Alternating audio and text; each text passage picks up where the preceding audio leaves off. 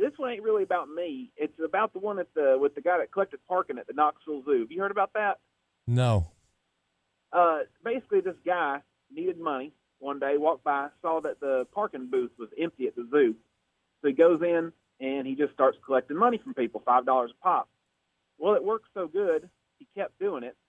And one day, he up and disappears. So the guy that runs the zoo calls corporate, says, hey, when are you going to send us another parking attendant? And they say, what do you mean? He said, well, I guess ours up and quit. I haven't seen him. And he says, we haven't collected parking at the zoo for over 20 years. And he says, no, old Jerry, he's been here every day, hasn't missed a day for almost 20 years. This man and his family is eating dinner at my house. So come to find out, that guy, for almost 20 years, collected parking every day at the zoo. Ended up clearing like $1.5 million in cash. Holy moly! And just disappeared one day. Him and his family were gone.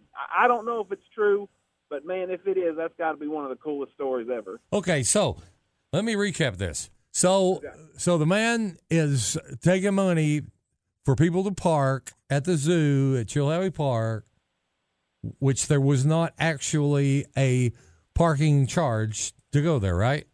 There used to be, apparently, because the booth was there, but they quit. Okay. So he just stepped in and just kind of took the guy's place and started taking the money for parking. Okay. Now I'm trying to remember. So there was a booth there? That's how the story goes. So he was in a booth. So when someone came in and they parked, he said, all right, that'll be $5, whatever, and would take their money, but he didn't work there. Yep. That's the genius. It is, isn't it?